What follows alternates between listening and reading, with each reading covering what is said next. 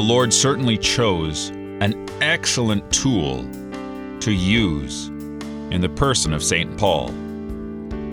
Because Paul has the best of almost every world. He's a Roman citizen. He is a Jewish citizen. He's been trained in the most excellent Greek philosophies of the day.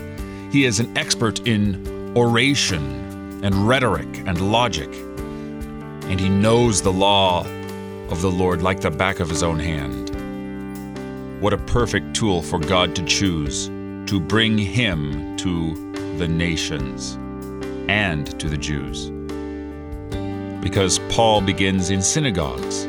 He works there first, and he cuts like a rock-hard chisel straight into the soft of the wood in the hearts of men, and just delivers the pure gospel. He slices apart their defenses with excellent use of his tongue, which is the only weapon a theologian has. The tongue. My tongue is the pen of a ready scribe. And St. Paul was truly a wonderful tool of the Lord. You're listening to Oratio, part of your morning drive for the soul here on Worldwide KFUO. Christ for you, anytime, anywhere.